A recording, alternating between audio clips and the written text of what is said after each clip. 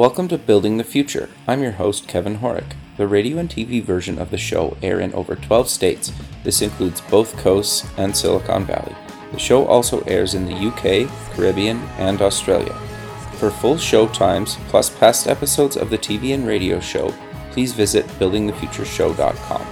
We just launched a free online community to connect past guests, listeners, and others. This community will allow you to network, chat on Slack, or get help with anything else, and a lot more. If you're interested in joining the community, buying some merch, sponsoring the show, or signing up for the newsletter, please go to buildingthefutureshow.com. The show is a proud media partner for the 11th Annual Media Excellence Awards, which are produced by Access Entertainment in Los Angeles, California. The Media Excellence Awards are recognized as the most influential awards show honoring innovation and leadership in all things mobile entertainment, lifestyle, and technology. For more information on how to submit to these awards, please visit MediaXAwards.com. Welcome back to the show. Today we have Madhu Kanetti. He's the founder and CEO at Ice Cream Labs. Welcome to the show. Thank you, Kevin. Yeah, I'm very excited to have you on the show. I'm extremely fascinated, selfishly, by the space that you guys are building technology in. But maybe before we get into all that fun stuff, let's get to know you a little bit better and start off with where you grew up. Sure. So, firstly, thank you for having me. Your show is exciting. I grew up in Bangalore in India. Okay. I grew up in a family where we were 4 kids. Okay. And I'm the youngest. Wow. Yeah. So the two interesting things of my childhood was, dinner table conversation was always about surgery and medicine because my family is filled with doctors. Interesting.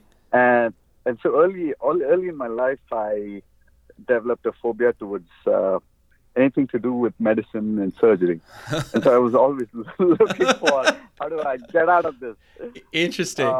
Why is that? Just because you just like one of those things that, was it like a physical reaction or you were just like, I don't want to go into the family kind of business? Yeah, it was, the topic was always front and center okay. for me. Sure. And most, a fun evening for us was going to my dad's clinic. Okay. And then hanging out and seeing all the sick people. I got you. Waiting for him, right? Got you. So, while my brother and sisters didn't mind that and they decided to follow my dad, Interesting. I definitely didn't want to do that. Sure. Okay, so You've been to a ton of kind of university. Walk me through your kind of university journey and what did you end up taking and why? Sure. So my first thing was I did my computer science in Bangalore. Okay. And I think one, I wanted to run away from medicine, and two, at a very young age, somebody lent me a Commodore 64. Okay, sure. So I had that for 2 months, and I was really fascinated. Apart from playing games, I started, doing some basic programming, and I put them on these cassette tapes, and I tried to peddle them and sell them as a young guy. I must have been in my 7th or 8th grade. And interesting. The Commodore 64. I haven't got my hands on another one after that, but Sure. It really that 2 months really framed a lot in my career. Interesting. Okay. So you went to university. What made you want to kind of go into technology? Because you said the Commodore 64, but like, was there kind of was that the defining moment, or was there something else that was like, okay, I got to take this in school? So I think, that was, one big defining moment. And Okay. I used to, when my dad got me toys, like, video games and stuff. Sure. I would break them apart. I would try to understand how the Interesting. whole thing worked. I was always fascinated. And, I would always break them. I could not put them back together. And I had to hide them away. That's hilarious. Yeah. And then in high school, I started getting into electronics and building stuff and buying resistors and capacitors and making things. Really? So, yeah, technology was really fascinating for me, right? I mean, it was just a magic. You could put all these things together and it would go do something that was amazing. Sure. When I had to pick going to college. I just wanted to go deeper into tech, Okay. and so once I graduated from my undergrad, uh, I really wanted to go deeper. So I said, okay, the best place I'm going to go is go to the U.S. and go do my master's in computer science, because I wanted to go deeper. I wanted to understand technology more and see how we could leverage technology to build new products, right? Okay. Interesting. So I landed up in Virginia Tech, Okay. working on my master's. And Virginia Tech was very interesting, very different from the education I had in India. Okay. Everything was application oriented. It was very fascinating for me because in India I learned about theory, about the fundamentals of computer science, and in Virginia Tech you actually had to apply not what you have to really apply what you learned, Okay. Interesting. and actually build practical stuff. So it's completely different dimension. And the other thing was all the kids in my class were smart as hell. Uh, so That's great though, right? yeah. So it also recalibrated me that in India maybe I was in the top of my class. When I come in here, I assumed I would just coast through the program. Interesting. And it was hell.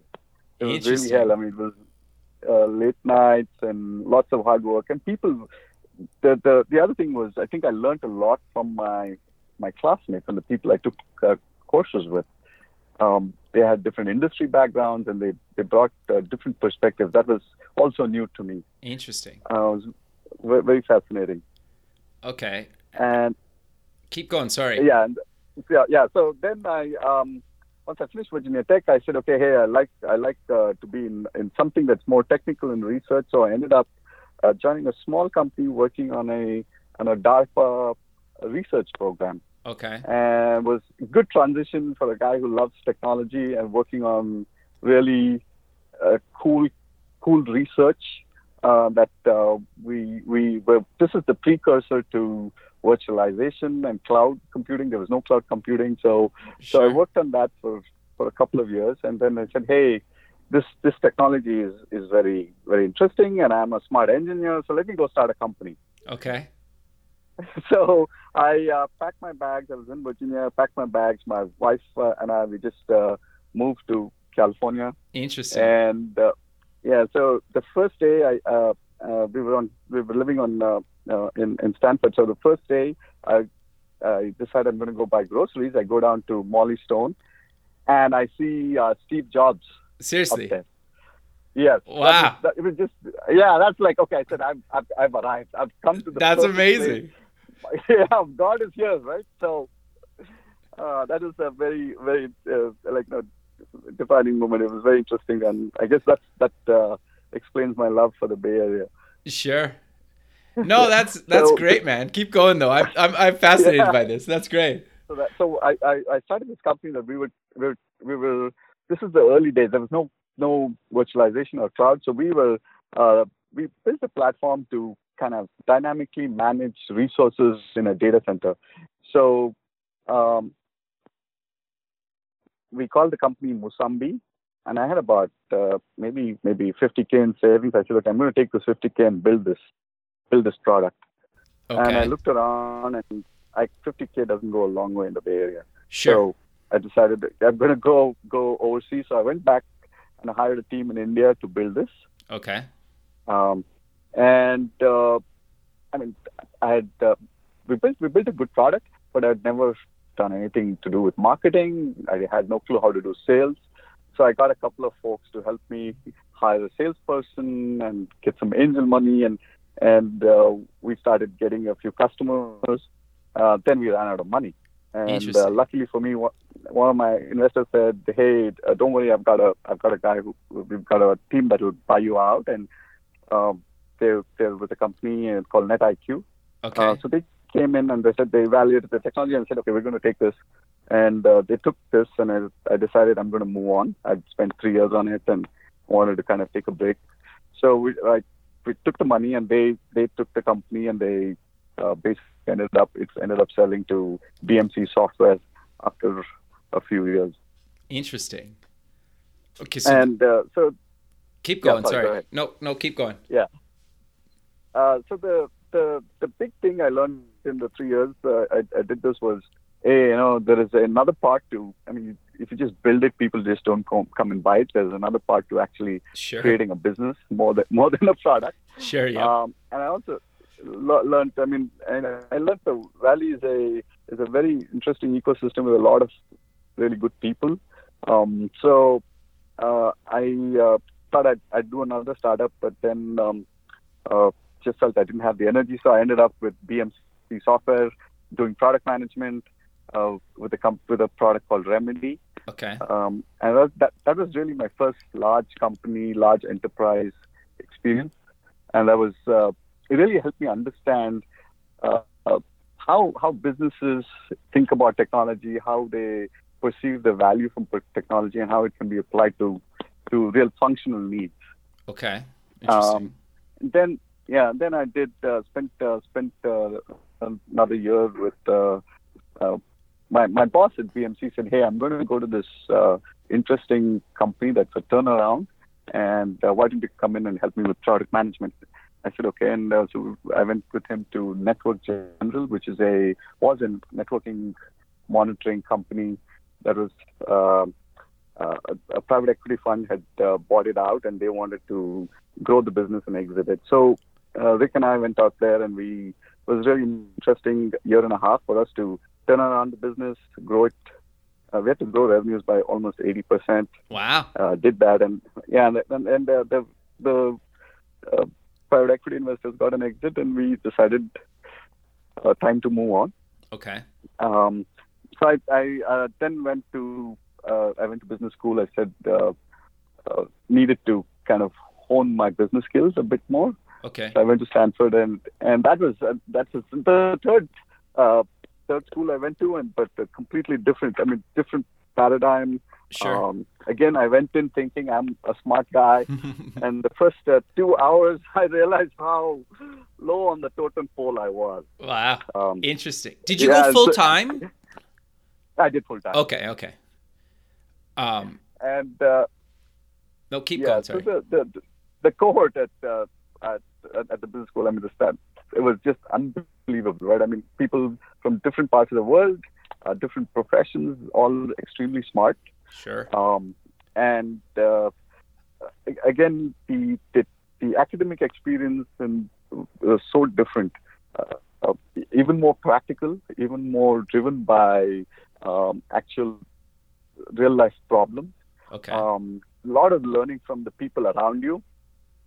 Sure. So I think it's not just about. I think it didn't just give me business skills, but it really altered my thinking.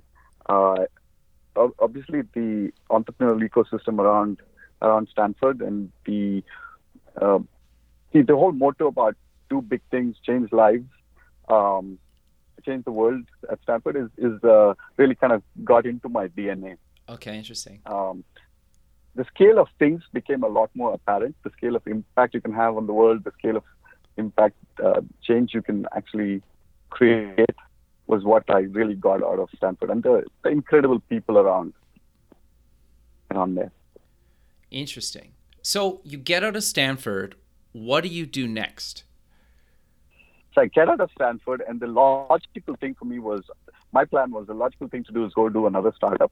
Okay, sure. And yeah, but I said, okay, I'm going to throw logic out, and I decided to go join a hedge fund. Okay. So I said, hey, I'm an analytical guy. I've gone to business school, so I should have the tools to go do some damage in a different industry.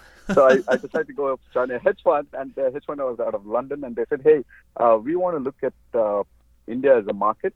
Okay. And so they said, hey, you seem like a bright guy. Pack your bags, come on over, spend some time in India, and start investing. Interesting. So, yeah, so I think it was a pretty radical shift for me, but it was very interesting because I got to see a different side of business. I got to see how investors think about companies, and how do you evaluate not just the financials, but also understand people, understand how how they make decisions, right? So that was really eye-opening. And so I was doing that, and then I met an old family friend, and he said, "Hey, I've just got a lot of money right now, so I want to set up a fund. Can you come and join me?" Interesting. That's not a terrible thing to have happen. Well, I think I didn't really check with my wife, so I said, "Hey, yeah, this is over Christmas." I said, "Okay, I can pack my bags and move back to India in a week." Wow. So so then I had to go and then convince my wife, and I said, "This is a great opportunity. We got to do this," and I had to give her the whole spiel about BRICS and why India is a good market for us to be in and stuff like that. So. Sure. I moved to India, and we set up this fund, and we started investing in multiple businesses and assets. And that was a journey. That was another interesting journey. So from there, I had other family offices call me up and say, "Hey, we need help. Can you come and help us put an investment office together? And can you help us with making investments?" So I said, "Sure, why not?" And I started helping families in India, in the Middle East, kind of look at investments in tech, Okay. investments in VC funds, and I spent about 3 years doing that. Okay. Interesting. And and that was fun. And and I said after 3 years, I said, I'm getting a little old. I always wanted to do a nice large startup and take it public. So I said, okay, maybe it's time to quit what I'm doing and go back into tech and into an operating role. Interesting. Okay, so is that when you founded Ice Cream Labs? That's when I founded Ice Cream Labs. Okay. So I took about a year to kind of explore different options. Okay. And what happened was I was looking at what are the interesting technologies, what are the spaces that have big market opportunities. I thought clean tech was one big opportunity, and I thought AI and some applications of AI was another good opportunity. As a computer science major, AI is it's like every geek's dream. So I said, okay, I'm going to go switch. I'm going to go do something in AI. And we started by getting a small team together and building out basic capabilities, right? Really experimenting and trying to understand what are the things that we can do, what does it take to actually build out algorithms, how do we train models, with a focus on just the first 6 months was just getting the lay of the land. Okay, sure. And while we were doing this, we saw a lot of interesting opportunities in media, in advertising, and I actually ran into my first customer accidentally. So I met somebody from senior up from a large retailer, and he said, "Hey, you know what? All the stuff you're doing is really interesting for us in retail. So Okay. come on over and let's talk about it." And so I came down to San Francisco, and I met with their senior team, and they said, "Hey, you know what? I have a lot of problems. Why don't you take this first one and solve it, and then you can build a product out of it?" I said, "That's perfect. I mean, great to have a big customer, but it's also great that they're willing to help us build out a product." Sure. So did they And that's how we got started. Interesting. No, that's quite fascinating. So did they give you some money to build the first product, or did you self-fund it? So we initially self-funded it. Okay. And then we went back to them with a solution and said, "Hey, we're ready for a pilot," and they signed up. Interesting. Okay, so before we kind of dive a bit deeper into this whole thing, Ice Cream Labs, how did you come up with the name? Yeah. I'm curious. That's an interesting backstory, Kevin. So I was struggling to come up with a cool name. Okay, sure. And my philosophy was, I don't have any marketing dollars, so I got to find a name that is a conversation starter. So I was struggling for days, and then my son, who was about 9 years old at that time, said, "Hey, what are you struggling with? I'll give you a hand." I said, "Okay, this is what it is." And he thinks it's cool, so he said, "Okay, I'll give you the name, but you've got to give me 50% of the profit." So I said, okay, because he doesn't know what profit is, right? So Sure. I said, okay, yeah, sure, man. Yeah. So he actually used my credit card, blocked the domain name. He didn't tell me what it was. And then when I agreed to it, he gave me the domain name and the name. That's interesting. I guess I just Yeah. like the space you were playing in. I thought it was just a play off that, but that's actually quite fascinating how that came to be. Yeah. Cool, man. So I Okay. bought it from a guy who doesn't really know what profit is. So Got that's you. the backstory. Yeah. That's awesome. So you build this first product, you go to them, you say we have this solution. Walk me through kind of the rest of the journey and how it kind of unfolded to what Ice Cream Labs is now. Sure. So this is it's taken us about a year and a half.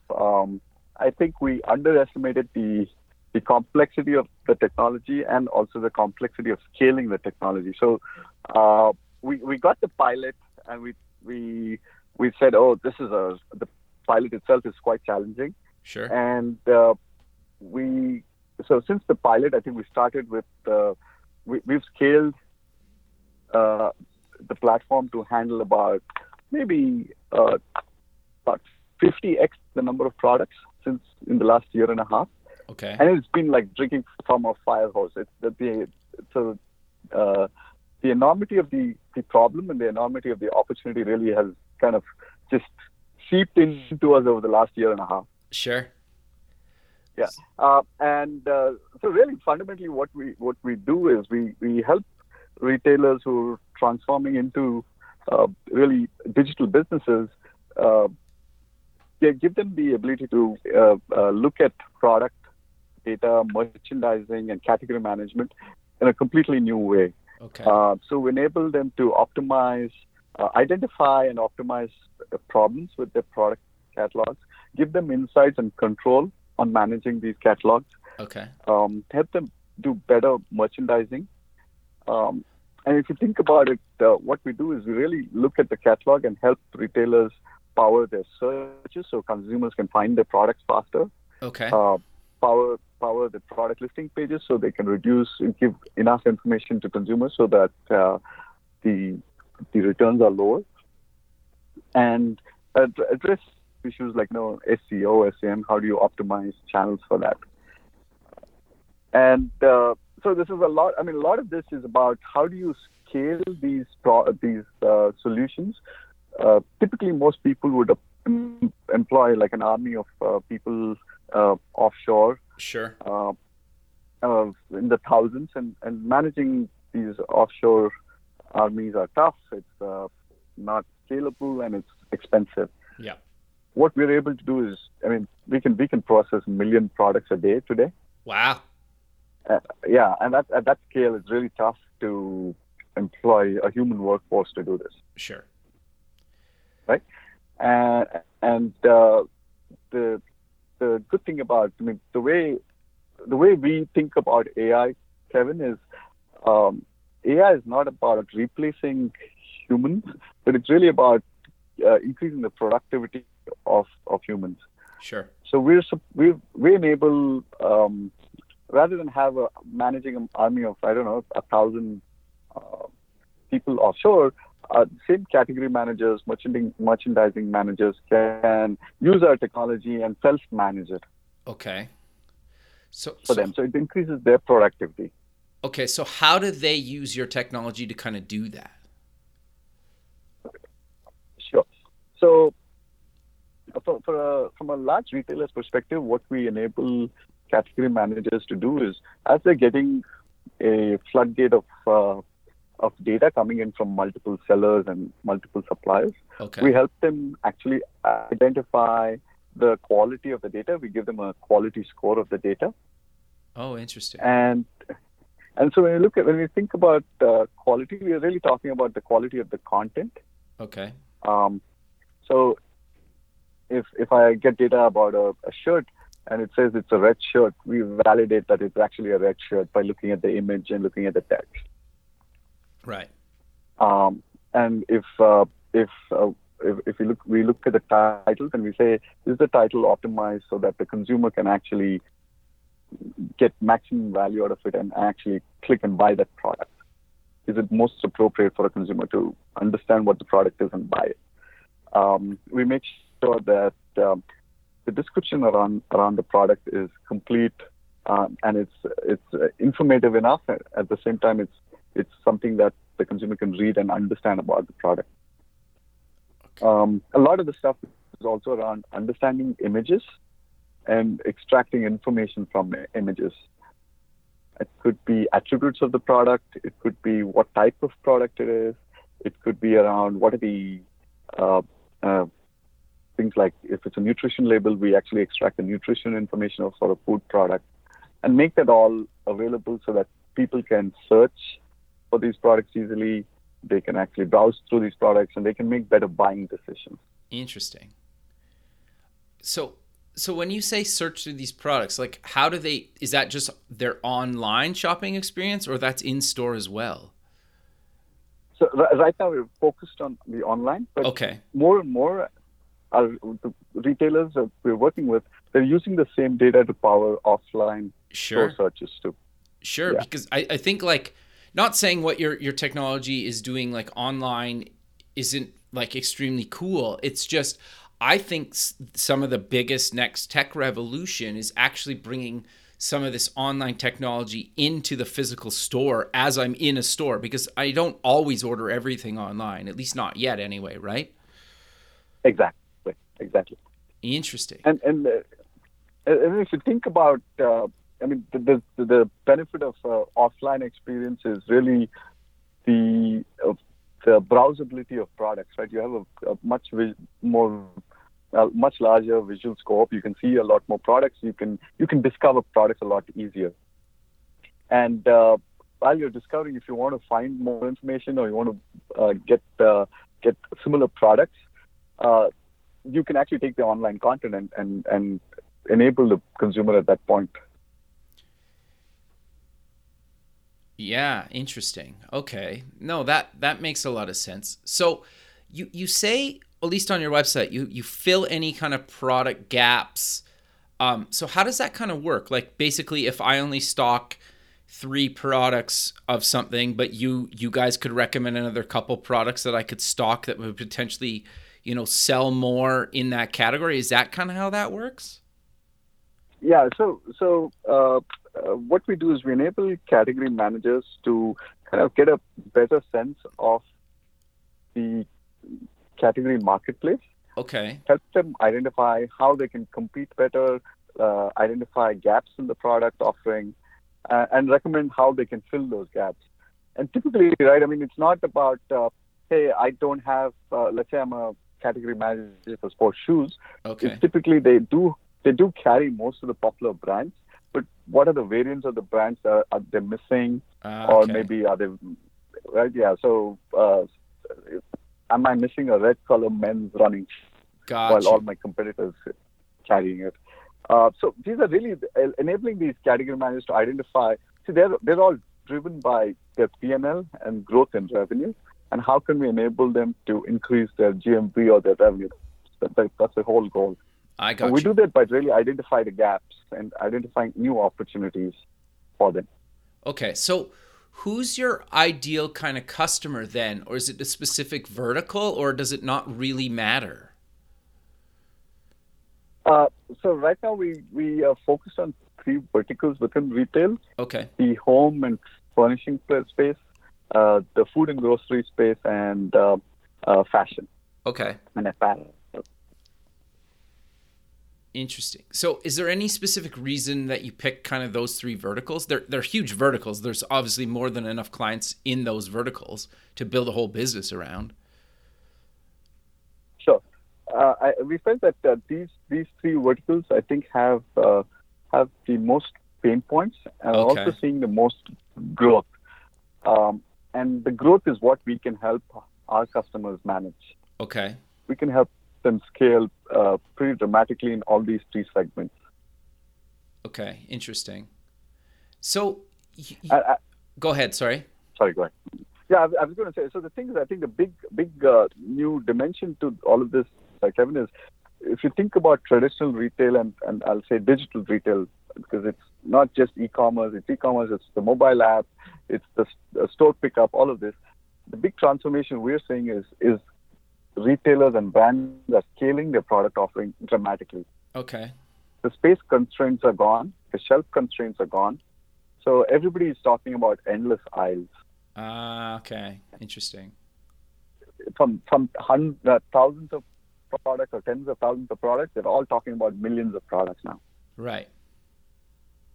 Right. So that's the big shift, and that's one of the big areas that we help our customers manage. Interesting. No, that makes a lot of sense. So I want to talk about kind of the AI, machine learning, kind of computer vision side of the business, because I think Sure. that's probably the most fascinating parts of it to me, anyway. Yes. Yeah. So the big thing I think is, I mean, from a technology perspective, we rely a lot on deep learning, and deep learning is a type of machine learning. The big difference is, I think, you apply a lot more data. Okay. To train the models, and the models tend to perform a lot better because it's seeing a lot more data, so it's able to make predictions at a much more granular level. So on the AI side, so we all our models. I mean, we have prediction models, we have generative models. The prediction models typically is like you take a repetitive cognitive task and you train a machine to do that repetitive cognitive task. Okay. It's like, if you think about it, the simplest analogy is when a child is I teach a child what a chair is. I show the child 10 chairs, Mm-hmm. and then when I show the child 11 chairs, she will automatically call it a chair. Right. That's it's a nice cognitive a function that we can train the child to do. And deep learning and machine learning is the same. And when you want to make the machine predict stuff, you give it a few hundred images of a chair, and the next time it learns what are the characteristics of a chair, and then it's easily able to predict that it's a chair. Interesting. Okay. And the new set of models, I mean, there's a lot of very exciting stuff happening. The thing is, I think especially machine learning, the technology is evolving so rapidly. I've seen it in the last year and a half. I think there's been a leapfrog in technology, and literally every month there is something new happening. But I still think we're still scratching the surface. There's a lot more to go. There's a lot more to do. Interesting. So what are you? No, keep going. Sorry. No, go ahead. Yeah, so I was going to talk about. So the other part of our models, we do a lot of generative networks. So generative networks are basically training models to learn from something and predict a new thing. So we train models to learn certain writing styles, and then you can start writing new kinds of text. Oh, wow. That's actually really fascinating. Yeah, that is fascinating. And it's still, I think, early. I don't think we can get a machine to write a book, but we can get the machine to have some coherent product descriptions and stuff like that. That's relatively easy. They're creating product titles and product descriptions, and that are varied across different products. We can even train the networks to learn different writing styles. Like I can say, give me this in Shakespearean style, or I can say, give me this in, I don't know, millennial style. And it can differentiate and create new content based on that. Interesting. So this is probably kind of a bit of a wild question then. Are you doing that just in English, or are you going to do that in other languages at some point? Because I think that in itself is really, really powerful, right? Like if a computer can generate text or descriptions or titles in any language, that's huge. It's true. That is part of our roadmap. Interesting. That's where we want to go. And yeah. Wow. Language translation and also writing styles, right? I mean, localizing it with writing styles Sure. of that region. Yeah. Yeah, wow. That's actually really fascinating. So, walk me through some of the other kind of AI stuff that you guys are doing. Like, are you actually putting, I don't know, like a chair or a couch in my digital living room? Is that kind of the stuff you're doing, or what are you guys doing in there? Yes, that's a good thing. So part of what some of the new products that we're doing is how do we create new consumer shopping experiences, right? Sure. And this is something that this is near and dear to me because I've just started remodeling my home, Okay. and I thought this should be such an easy process. It's been 3 months, Sure. and I've given up. I've literally given up. I've just told my wife, please go handle this because I realized, I mean, there is a gap between the analytical and the creative process. So we said, Yep. okay, can we create experiences for people to not get frustrated, but really get engaged in doing this? And we've identified these gaps, and we said, okay, so what we're doing is we're saying, how can we solve the home redecoration problem better? And for me, I said, I'm not going to go to a store and say, I like this couch, I like this lamp, and I like these rugs, and I'm not going to put those together and buy them.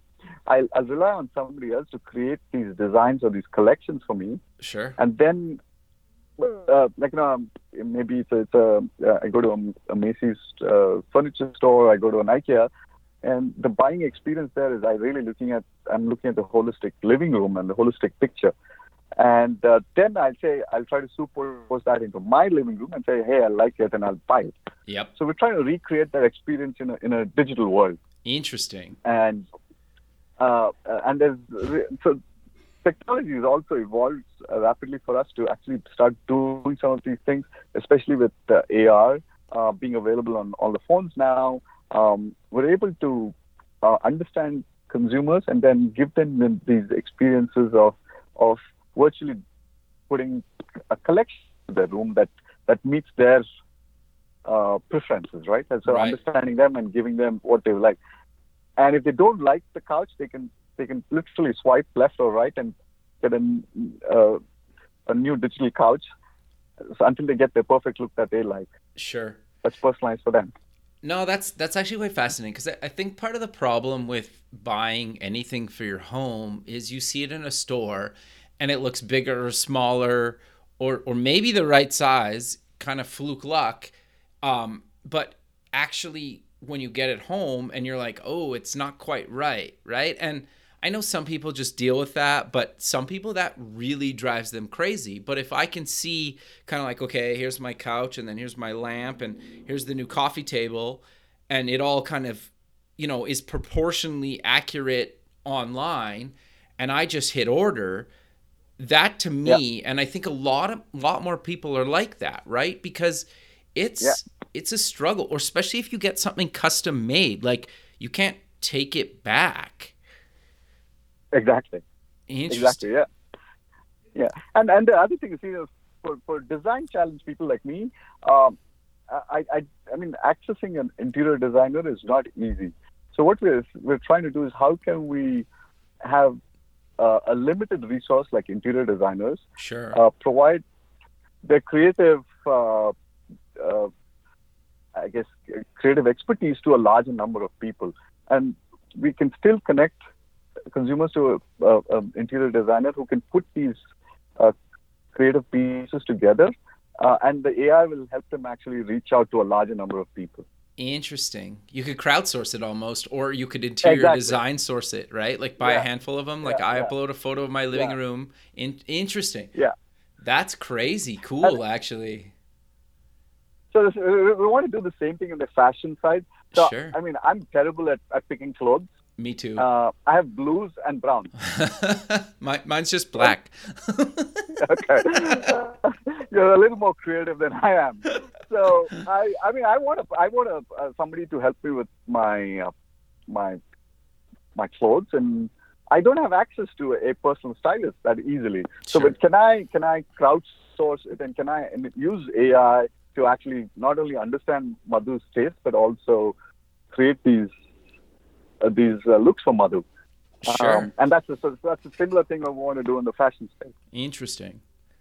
I suppose, hey, like and then you could also automatically start recommending stuff to me.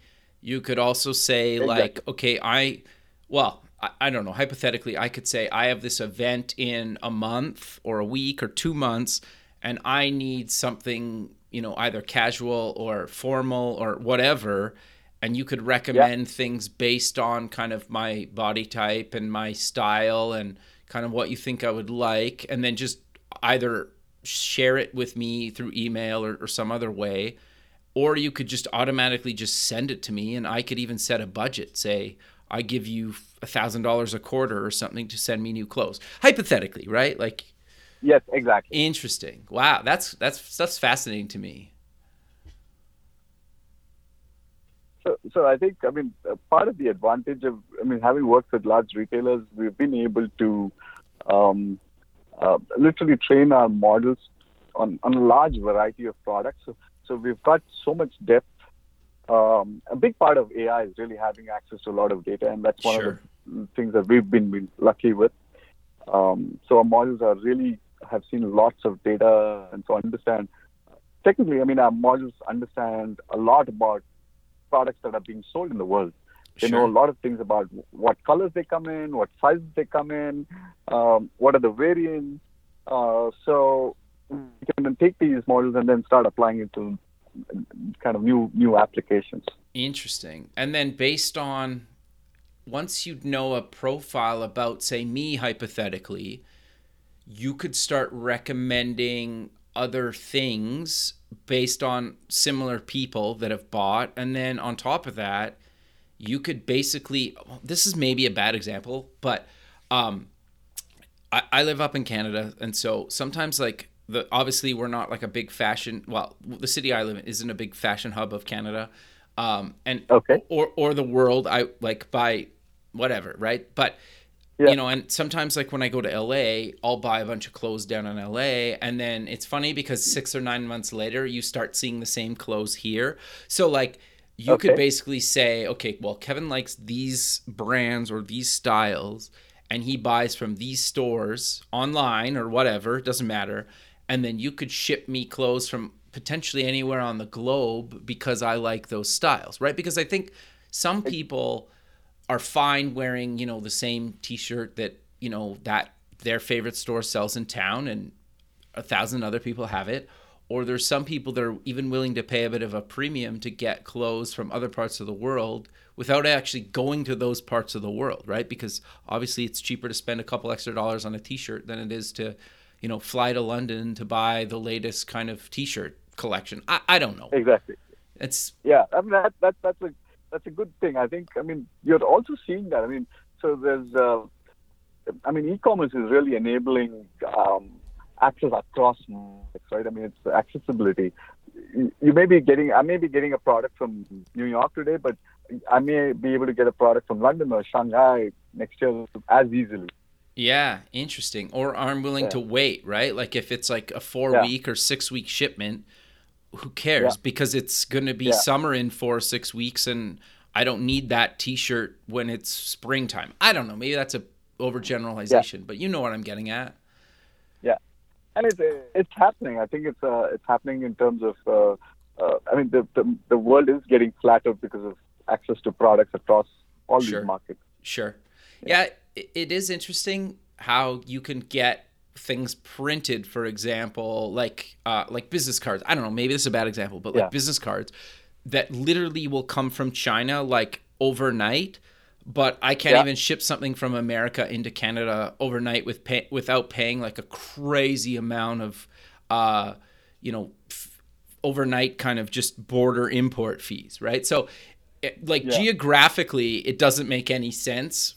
Obviously it's like a issue with kind of just how we kind of barter trade, but it just kind of fascinates me how lots of times I can get something faster from China to Canada than I can from America. but yeah, that's true. Right. But I also think that it's kind of fascinating because I think e-commerce, like you guys are working in, is getting rid of those geographical borders, right? Like, do I really care if that shirt comes directly from China, America, or some other country? Like, who cares? Exactly. I think the logistics is making it more efficient. It's also, I think, companies have become smarter. They have enough adequate data. I mean, there are regulatory issues, so they have enough data to actually go through these hurdles and handle these issues faster. So handle customs in Canada, or handle customs in China, or handle customs in India. The regulatory requirements for these customs, those are things that are getting easier and easier, and people are able to get products across faster. Yeah, that's actually really fascinating. So I'm curious then, where do you guys kind of go from here with this stuff? Do you work on more of the software side? Do you work on kind of more of the hardware software side, or do you bring it kind of more into the store? Because I could see a lot of, relevant stuff that, as I'm in a department store, for example, if I allow it, you could potentially guide me through my whole shopping experience in a store based on, the data about me. Like, if I'm willing to say, I'm in Macy's, for example, and I say, like, okay, allow me a digital personal shopper, you guys could basically say, okay, walk over here and pick out this outfit, or pick out this shirt, and then go over here and get these pants, and these will like match your style and what you're looking for based on some data that I provided you. Like, could you guys do something like that? So those are the things that we're driving towards. So how do we create these, digital assistants that are AI powered, that can solve specific problems, right? I mean, not a Siri, but something more, maybe solving a fashion problem, or a home design problem, or a food cooking. What do I want to cook for the evening, and what are my dietary needs, and then can I have a digital assistant help you put that together? Sure. Interesting. Yeah. Okay, keep going. Sorry. Yeah. So those are the things. I think. So we chose these three segments because we think there's a lot of potential to, leverage AI, kind of leverage the crowd to do more, really, really enhance the experiences for customers, right? And all of these are really driven by our own needs.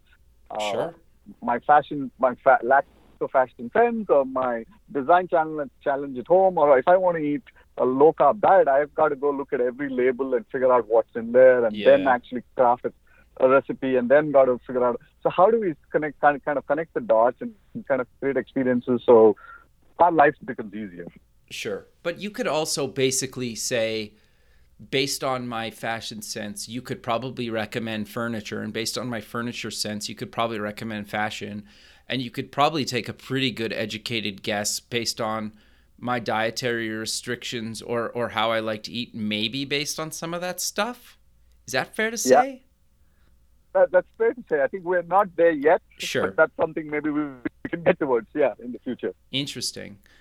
Yeah, no, that's quite fascinating. So I'm curious then, at this point in your kind of journey, how does somebody kind of actually work with Ice Cream Labs and get your technology into their software or their company? Pretty easy. They can just reach out to us and at connect@icecreamlabs.com. They can visit our website, and we've been doing a couple of shows, and there's just enormous interest from most of the retailers and sellers and brands, and we're really excited about all the problems we can solve. This is exciting times. I think that the retail transformation is amazing, and we're happy to be playing a small part in it. Sure. And so how long would it take if I had a t-shirt company or a furniture company online? How long does it kind of traditionally take to integrate your software into my, kind of online presence? We typically, depending on the size of the customer, takes anywhere between, it could take a few hours to a few days. Oh, so very quick. Yeah, very quick. Yeah. Okay. Wow. So, I mean, our customers can start seeing results in a couple of hours once they we tie in the data. So is there kind of like a ideal customer size for you? Like, do they need to be selling, I don't know, like $1 million worth of product, $250,000, $1,000 worth of product? Like, obviously the more data, the better, but is there kind of an ideal range that somebody kind of should get to before they kind of reach out to you guys to integrate your software, or it doesn't really matter? So right now, what we're focused on is it's just I think looking at the maturity curve from a digital perspective. So we're focused on mid to large retailers and brands, and we hope to later in the year launch a completely self-serve model so smaller retailers and brands can actually plug in and use it themselves very easily. Got you. Yeah, I guess like that's part of the problem when you're first starting out is you don't have the data to really provide, like some of the insights, right? So that's potentially like a huge challenge from any company's side, right? Correct. Yeah. Okay. Fascinating. So I'm curious. We're kind of coming to the end of the show. So is there anything else that you want to mention about Ice Cream Labs that we didn't cover yet? So I think one of the big things is when I'm looking at innovating, I mean, innovating using technology is a big piece. The other piece is really we're building products across the globe. We have a very distributed team, and this is very unusual for startups. Startups tend to want everybody in the same room, working together, and so that is. It's a big learning for me. One of the things we decided to do is talent is extremely difficult in our space. So we said rather than try to get all the talent into one room, we'll just go to where the talent is. Makes sense. And so we have people in Spain. We have a person in Singapore. We have a team in Bangalore. We have a team in San Francisco. We have somebody in Tahoe. So and it takes a little bit of infrastructure to get all of this working. Sure. Some sleepless nights for me, but I'm glad because I think people are happy where they are. Sure. Me transplanting and trying to aggregate people into one place actually wouldn't have worked. I'm happier to have a happy workforce and people who are excited to be where they are and being productive. So that's one. I think that's been a big thing for us is let's just go to where the talent is. Sure. And I see that's just working well for us. No, I think that makes a lot of sense. And well, retail, especially kind of online, works a little bit different in different parts of the world. So getting different perspectives makes a lot of sense anyway, right? Exactly. Yeah. Interesting. And everybody is a customer. All of us are customers, are consumers, right? So we all have retail experiences. Yeah. Of course. Yeah. No, that makes sense. So we're at the end of the show. So let's mention where people can get more information about you guys again and any other kind of links you want to mention. Yeah, so they can look us up on the web. We're at icecreamlabs.com. You can send us an email at connect@icecreamlabs.com.